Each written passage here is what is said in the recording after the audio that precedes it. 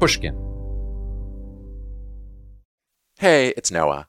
I want to tell you about a podcast from New York Magazine.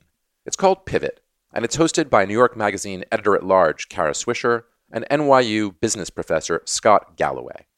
Every Tuesday and Friday, Kara and Scott break down the major news stories of the week and take a sharp look at how they're changing the way we communicate, vote, shop, and live. You can expect razor-sharp insights, bold predictions, and a declaration of the week's big winners and losers. Kara and Scott banter and bicker at the speed of your Twitter feed, and the show is as funny as it is informative.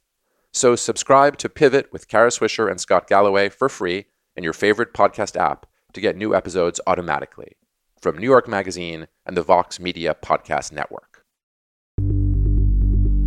From Pushkin Industries, this is Deep Background, the show where we explore the stories behind the stories in the news.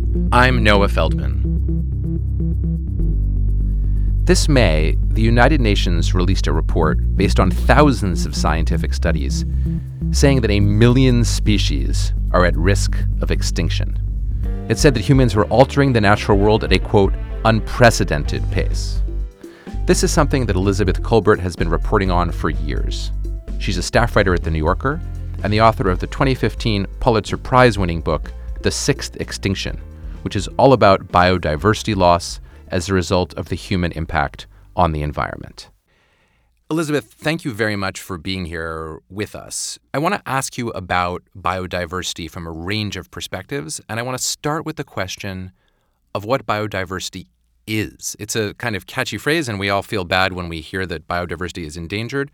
But what do we mean when we actually say biodiversity? Well, that's a good question. I think that in its most basic sense, biodiversity refers to the variety of life on Earth, and a sort of shorthand is often how many species there are on Earth. And the fact of the matter is we don't know how many species there are on Earth. They like to use that estimated number of 8 million, right? Yeah, there are all sorts of numbers that get thrown around because, we've only sort of named and identified, around 1 million species. So people have to sort of extrapolate from that based on, the rate at which we're discovering new species, things like that.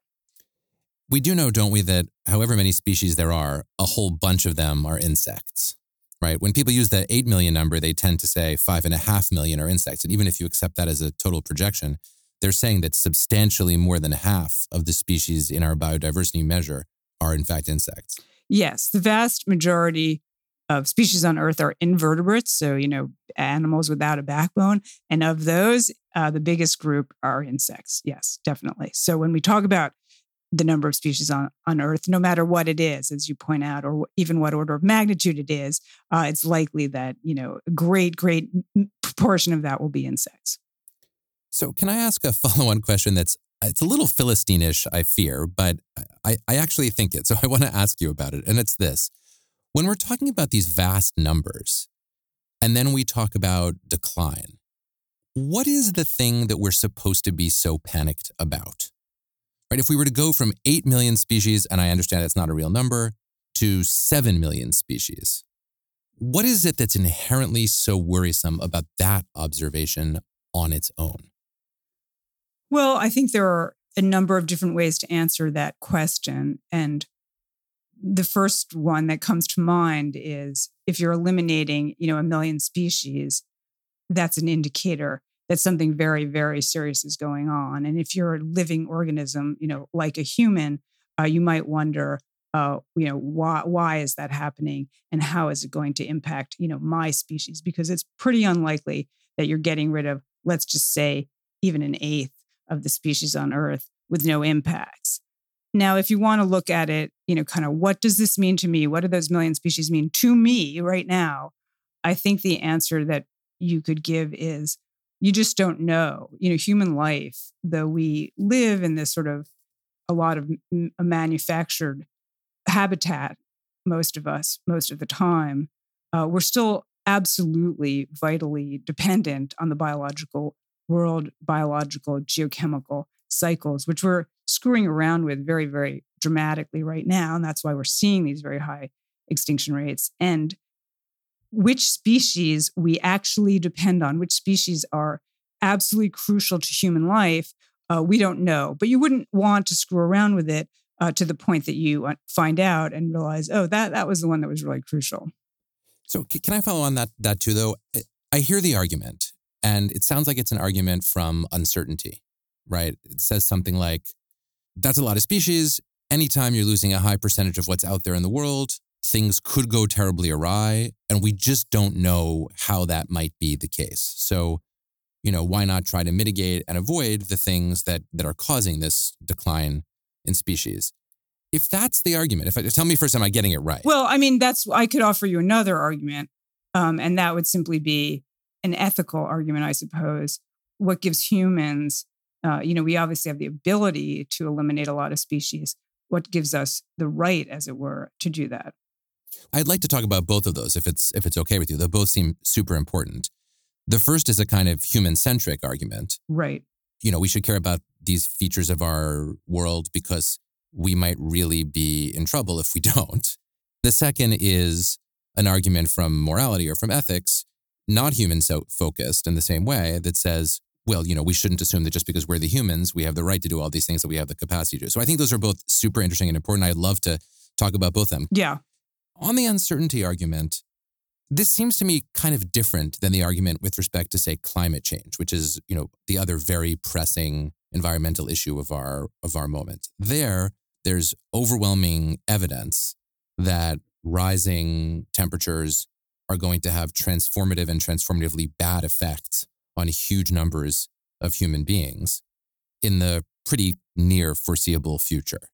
And that sounds like, as you're looking for clarion calls to action, that sounds like a pretty powerful one. It's human focused, and it says things are getting bad in the following set of ways. With respect to the biodiversity, isn't the uncertainty argument slightly mitigated by the history of big extinctions? I mean, you call your book The Sixth Extinction because there are 5 massive prior extinctions, and those all took place, and they were caused by disasters and typically of various kinds.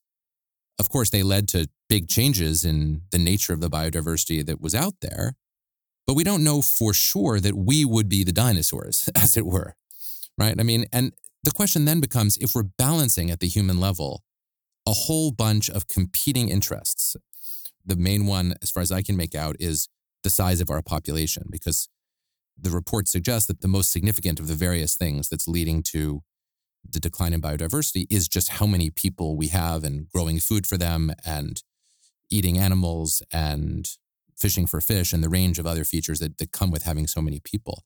So if we're trading off human values like the population against uncertainty, isn't that sort of different than the climate change context where that we're in a lot of trouble and we're in a lot of trouble very, very soon? Well, I want to say if you accept the idea, that we're causing a mass extinction, a spasm of extinction, potentially on the level of these mass extinctions of the past, the most recent one of which, it's believed was caused by an asteroid impact. That's the event, the end Cretaceous extinction, which did in, not just the dinosaurs, which were the dominant form of life on land, but also lots of other major groups of organisms. And also opened the door for us, not totally coincidentally, our little rabbit-like, rodent-like ancestors.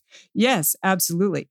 But even if you were a bird or a small mammal, kind of shrew-like mammal, which lived through the end Cretaceous extinction and eventually did give rise to us, I don't think that the end Cretaceous extinction was an event you would have wanted to live through. It's not the kind of world you would have wanted to, bequeath to your shrew-like children. I think that the defining, characteristic of a mass extinction is a lot of bad shit going down and cascading effects that would affect all groups. So yes, some made it through, absolutely, but to take the kind of view 66 million years later, it's easy to sort of blithely say, well, that doesn't look so bad from a distance of 66 million years. But I think if you were around at that point, I'm not saying that the KT boundary doesn't look bad. That's not the argument, but go on. Okay.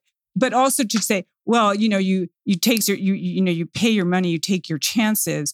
We're the dominant organism now. We might come through this extinction event still as the dominant organism.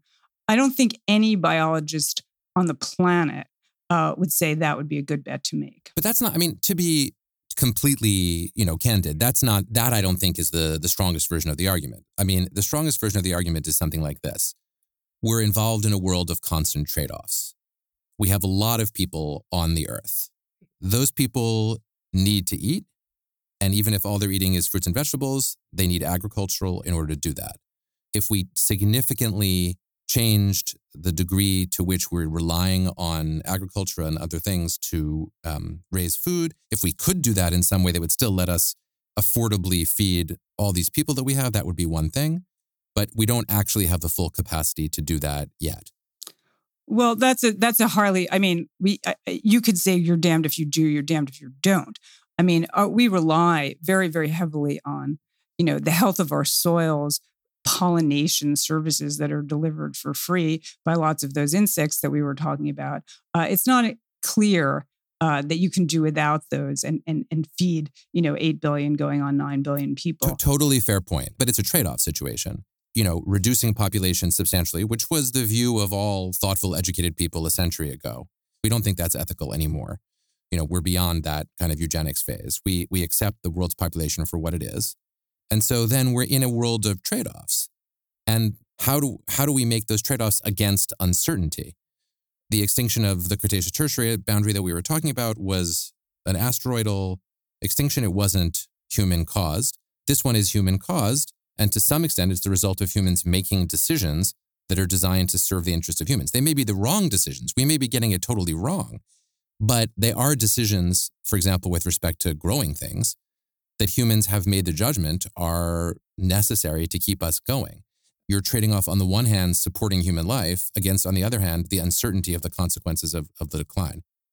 Yeah, and I think that is exactly what we're doing. We're doing it unconsciously. And I also want to say we are quite possibly doing it very unwisely. What looks like a good trade-off in the moment, right, in 2019, what looks like a good trade-off to us right now, is that a good trade-off for our kids? Is that a good trade-off for our kids' kids? I mean, these are questions that, unfortunately, from a, purely scientific, biological, and even, probably ethical view are unanswerable. But I think they have to be factored in. One other point that I want to make, and I think it's pretty important, is as we eat higher and higher, and as more and more of us, eat higher and higher, as it were, on the food chain, we're using more and more calories to produce our own caloric intake. So I don't think it's at all true that, land use decisions are straightforward. They're very, very complicated, and they, have to do with not just feeding 8 billion people, but how we're feeding 8 billion people. For sure. I don't dispute that for a moment. I wanted to turn now to this ethical argument that you raised, which is different from we're playing dice with our future. It's the argument that, as you put it, humans have the capacity to have an unprecedented effect on the environment. That's why, a lot of people think we're already in the Anthropocene age, defined geologically as the time that humans are having an impact on the earth. But we shouldn't. We don't have, as you put it, the right to do that. I don't know if you hold that view, but I'm actually really curious to hear whether you do, and if so, to hear a little bit more about why you think that. Well, I mean, I think obviously humans are one species out of, let's just say, 8 million, right? I think, the history of human consciousness, as it were, has been a kind of widening circle of our concern. And I think that, we may look back at this particular moment when we kind of blithely did in a lot of species, and a lot of species, I want to say, that are very, very close relatives of ours. I mean, orangutans, gorillas, chimps are all very highly threatened right now. So we are doing in, species of a very high level of consciousness. We can get into the question of also, whether we make a distinction, whether this ethical argument even allows for a distinction between conscious creatures and unconscious creatures. And perhaps it doesn't. But I should point out that we are sort of doing in, our evolutionarily, our very closest relatives. And I don't think we're going to look back on this. I don't think that, humanity, whatever, becomes of us, is going to look back at that that's going to look like a crime. That's going to look, not less necessarily like crimes against humanity, but crimes against humanity's closest relatives. I'm super fascinated by this line of thought. I always have been. And it's, a lot of environmentalism takes some part in this kind of mode of thinking that we ought not to have this effect on the world, not just because we're causing pain, not just because we're eventually having, terrible effects, as you said, killing off our closest cousins, but more broadly that somehow we shouldn't be so focused on human consciousness. And I guess my question, and this is something that I've always struggled with myself, so it's not like I think there's some magic bullet answer to it, is what about our observation that although, of course, we do damage far out of proportion to all other species, that no other species seems to exercise this kind of concern for making sure that they take into account the interests of other species or even other individuals of the species. I mean, all species pretty much that just seems like another kind of, human solipsism, to be honest. I mean, well, it's meant to say the exact opposite. Yeah. It's meant to say that what would be solipsistic would be assuming that because humans uniquely have the ability to think in the interests of others, therefore it must be that the correct ethical way to be is to think of the interests of others. This is the question meant to be from the other side. Well, I mean, yeah, that's one way to look at it. But I think that once again, the history of, the last, 500 years or whatever from, turning from a geocentric to a heliocentric world should be sort of questioning, trying to decenter humans. And we are faced with this really interesting situation. And Lord knows, if I had the answer to this, I would be happy to impart it. I don't. But I certainly think that all of these things are worth questioning pretty profoundly at this particular moment in time. And so we're faced with this really interesting two divergent trends, as it were here. One, this, as I say, decentering of people. We're descended from, a common ancestor with chimps. The sun does not revolve around the earth. The earth revolves around the sun. So we're one planet among, millions and potentially billions. So we're pretty small specks in the universe, as it were. But then we're also, one of the lessons of the last generation or so has been, wow, we are having a really significant impact on this one planet that we as humans call home, and on everything that shares it with us and that shares an evolutionary history with us that, we now know goes back almost 4 billion years. So those are pretty heavy numbers in both directions. They sort of point in conflicting directions. And the fact that we have not found a satisfactory way of working our way through them is unfortunate, because this damage is permanent. When you get rid of a species, you have permanently cut off its evolutionary possibilities. So we're really screwing with the evolution of life. And once again, this goes way beyond, our kids and our kids' kids. It goes to the future of all life on Earth, forever. I love the way you put that there's a deep contradiction between two different insights. One, that we're just another species, and the other that, boy, we're not just another species. We're having this disproportionate impact. When it comes to screwing with evolution, to use your phrase, are you a believer that that's always a bad thing? I mean, I assume that you're in favor of all kinds of ways that we tweak evolution that make us better off as humans, from antibiotics on down. I'm not, I don't want to say like, screwing with evolution is some, you're right. As you say, every time, you step on that, ant or whatever, you've on some level, obviously, everything is always, screwing with, other organisms all the time. But I think we very rarely, knowingly and consciously and happily, cut off entire limbs of the evolutionary tree. And that sort of brings me back to our closest relatives. I mean, there were a lot of human cousins around at one point. We know more and more about different, sort of human species or subspecies, the Neanderthals, the Denisovans. There are doubtless others out there that no longer exist, quite probably because of us.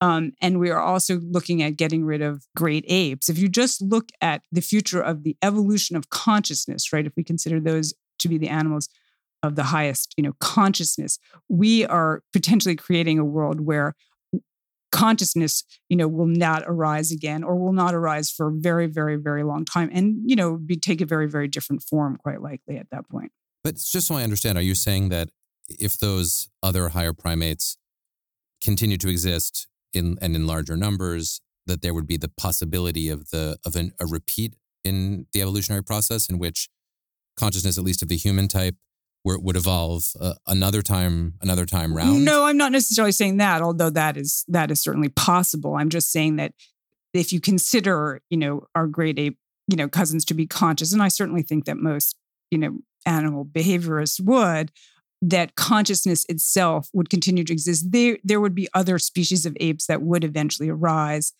They would not necessarily be humans. They would be other things. They would be, they wouldn't necessarily have any more or less consciousness, than a gorilla does now, let's just say. But that would be a possibility. That would be an evolutionary possibility that was open. If you do away with all the species of great apes, as we are, pretty much on our way to doing right now, then you're just cutting off that evolutionary possibility. And I'm simply using this example, once again, of apes, because I think that there are a lot of other evolutionary branches that are being cut off, where a whole genus, let's just say, is disappearing, or there's only one species left in the genus and it's disappearing. I mention apes because I think people have an emotional reaction to them. And if they thought of a world without great apes and they think of that evolutionary possibility being closed off, that would have some, emotional connection that, if I tell you about this, genus of, I was just out in Nevada and I, was saw, I don't know what word you'd use, encountered a fish that's the last fish in its genus, because we've been soaking the water out of the Nevada desert. So all the other species in this genus are gone. I don't think that has as much, kind of connection to people, but it's another way in which, we are cutting off that evolutionary possibility. Can I ask about what we can do? I mean, what are the real world doable things that could substantially reduce the harm that we're doing to biodiversity that's out there in the world? Well, I think that, the basic answer, probably the first order answer gets back to that question of land use that we were discussing. I mean, if we did not cut down the rest of the Amazon, cut down the rest of the rainforest in the Congo, these big, still extant and, relatively intact, what are called biodiversity hotspots. Mm-hmm. The tropics is where most of the diversity of the world exists. There's, historical reasons for that. The tropics have had a fairly stable climate for a long time. They haven't had the ice ages and the temperature fluctuating, all things which are bad for species continuation. Right. There's just been a long history of life evolving under relatively stable conditions in that. That's one theory, and it's a pretty popular theory. That's why there's so much biodiversity in the tropics right now, as opposed to in temperate zones like, where you and I live, where, there was ice covering this area for, until 12,000 years ago or so. So obviously everything that's repopulated where I live in Western Mass has re-arrived in the last 12,000 years. So if we, sort of got together as it were and decided, okay, let's leave those parts of the world as intact as possible, that would be one way to really probably make a pretty big difference. Not to stop this losses by any stretch of the imagination, because there's all sorts of other factors at work, including climate change, which that report, which you alluded to, talked about becoming a major driver of extinction. It probably is not yet a major driver of extinction, but it's looming very, very large. So another, point that I guess I would make, getting back to this question of, climate change is something we can all see as a threat to, life as we know it for humans. A lot of the things that we would try to do for our own good would also probably, although not necessarily, because there are ways to combat climate change that would have very significant land use change component that would probably not be good for other species, but might be good for people. So that's another potential trade-off there. But it's also possible that there are ways to, mitigate climate change that would have a big impact on the rest of the species of the planet too. So there is, in some senses, we're not pitting our interests against those other species, but we actually have a confluence of interests there. Elizabeth, you said something that really grabbed me when you said that if we could protect these tropical biodiversity hotspots, and you mentioned the Amazon rainforest and the rainforest in the Congo, that we would go some significant way towards reducing our attack on biodiversity. And I have to say, just by thinking about this issue a little bit and reading your book, I don't think I sufficiently took on board until you just said it, that in a way, this all may be more doable, or much of this may be more doable than we tend to think when we face major environmental challenges, in the sense that although there are obviously very strong practical, logistical, and political challenges associated with reconfiguring institutions to protect indigenous people, who often are the people who live in these biodiversity hotspot zones, nevertheless, if you could achieve a lot of this by protecting a handful of identifiable areas on Earth,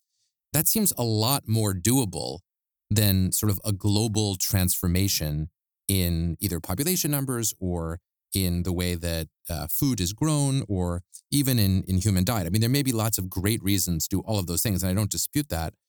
But when I think about the biodiversity challenge, or when you read the UN report, or at least its summary, it sounds as though, oh my goodness, this is happening, it's inevitable, there's nothing that we could really do substantially about it that would actually be doable. But this seems a little more doable. This seems within the realm of the reasonable. And it also seems like it could be done without imposing tremendous costs on the rest of the world. Is that slightly more optimistic take that I just took away from what you said at all credible? Or do you actually feel the pessimism that I previously felt and that I think I took away from your book, if you'll forgive me saying so?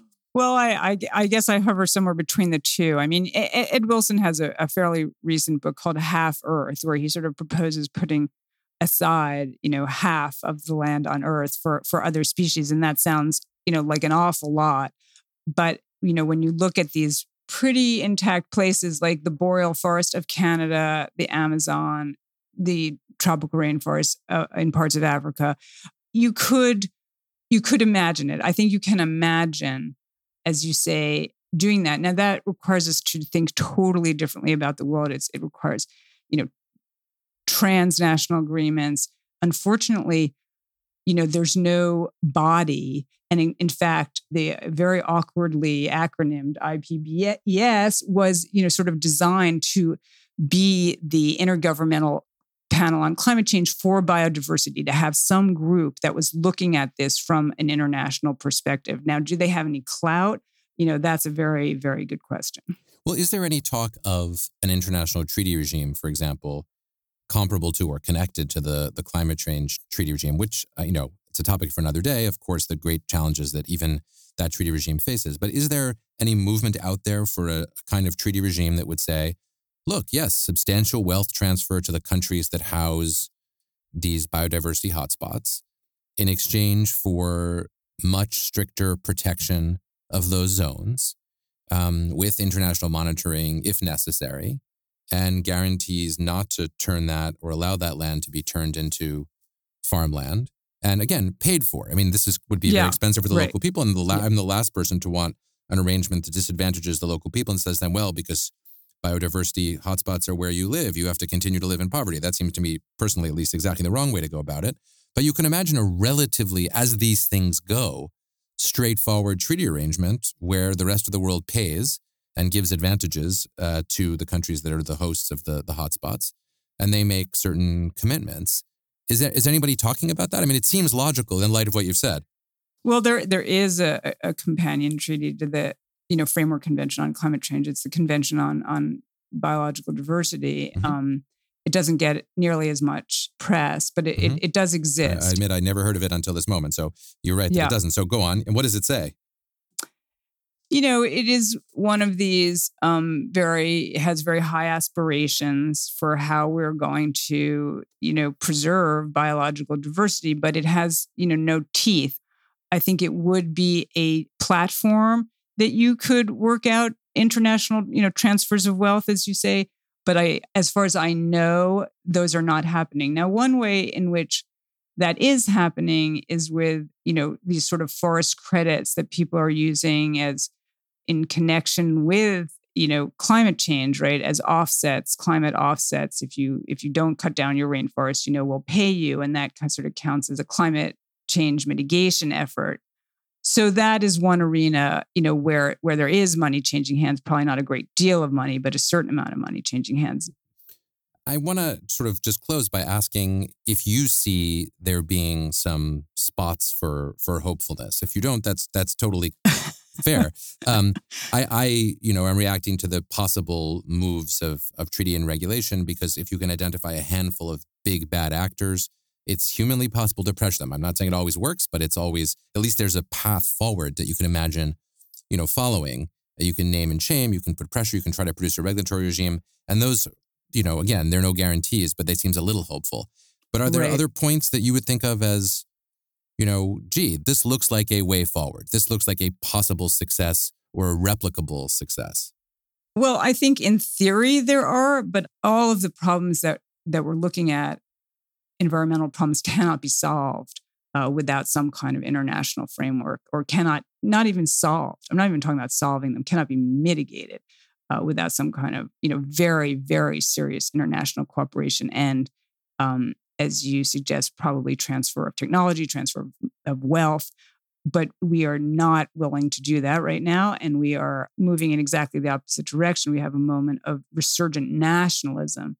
When we look back at this moment, which I unfortunately believe will be looked at as a moment of, just extraordinary heedlessness and madness, and consigning, future generations to some pretty bad stuff that we didn't have to consign them to had we gotten our act together earlier, or like right now.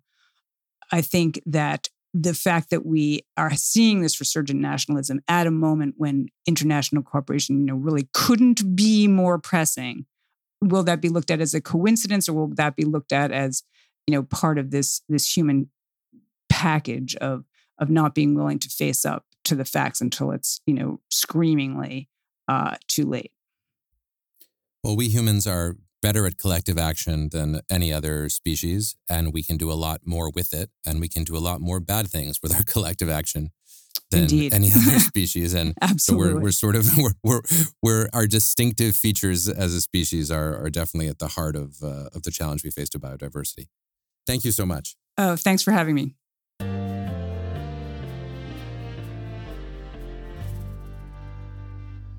Elizabeth Kolbert offers us an extremely cogent and extremely depressing account of our current moment. The problems we face are clearly international, and if we want to avoid massive extinctions, they demand solutions. It's not like we don't have the technology of international governance available. We know what that technology is. It's called treaties. It's called treaties with teeth that can actually be enforced and that will make governments preserve the environment. Unfortunately, we are also in a moment of profound skepticism via nationalism of exactly the kind of international cooperation that would be necessary if we were actually going to take on the problem of the collapse of biodiversity. What comes next, I guess, is nothing good unless we're able to turn things around and begin to re-examine the tools that actually let governments compel each other to do things to preserve the environment. Deep Background is brought to you by Pushkin Industries. Our producer is Lydia Jean Cott, with engineering by Jason Gambrell and Jason Rostkowski. Our showrunner is Sophie McKibben. Our theme music is composed by Luis Guerra. Special thanks to the Pushkin Brass, Malcolm Gladwell, Jacob Weisberg, and Mia Lobel. I'm Noah Feldman. You can follow me on Twitter at Noah R. Feldman. This is Deep Background.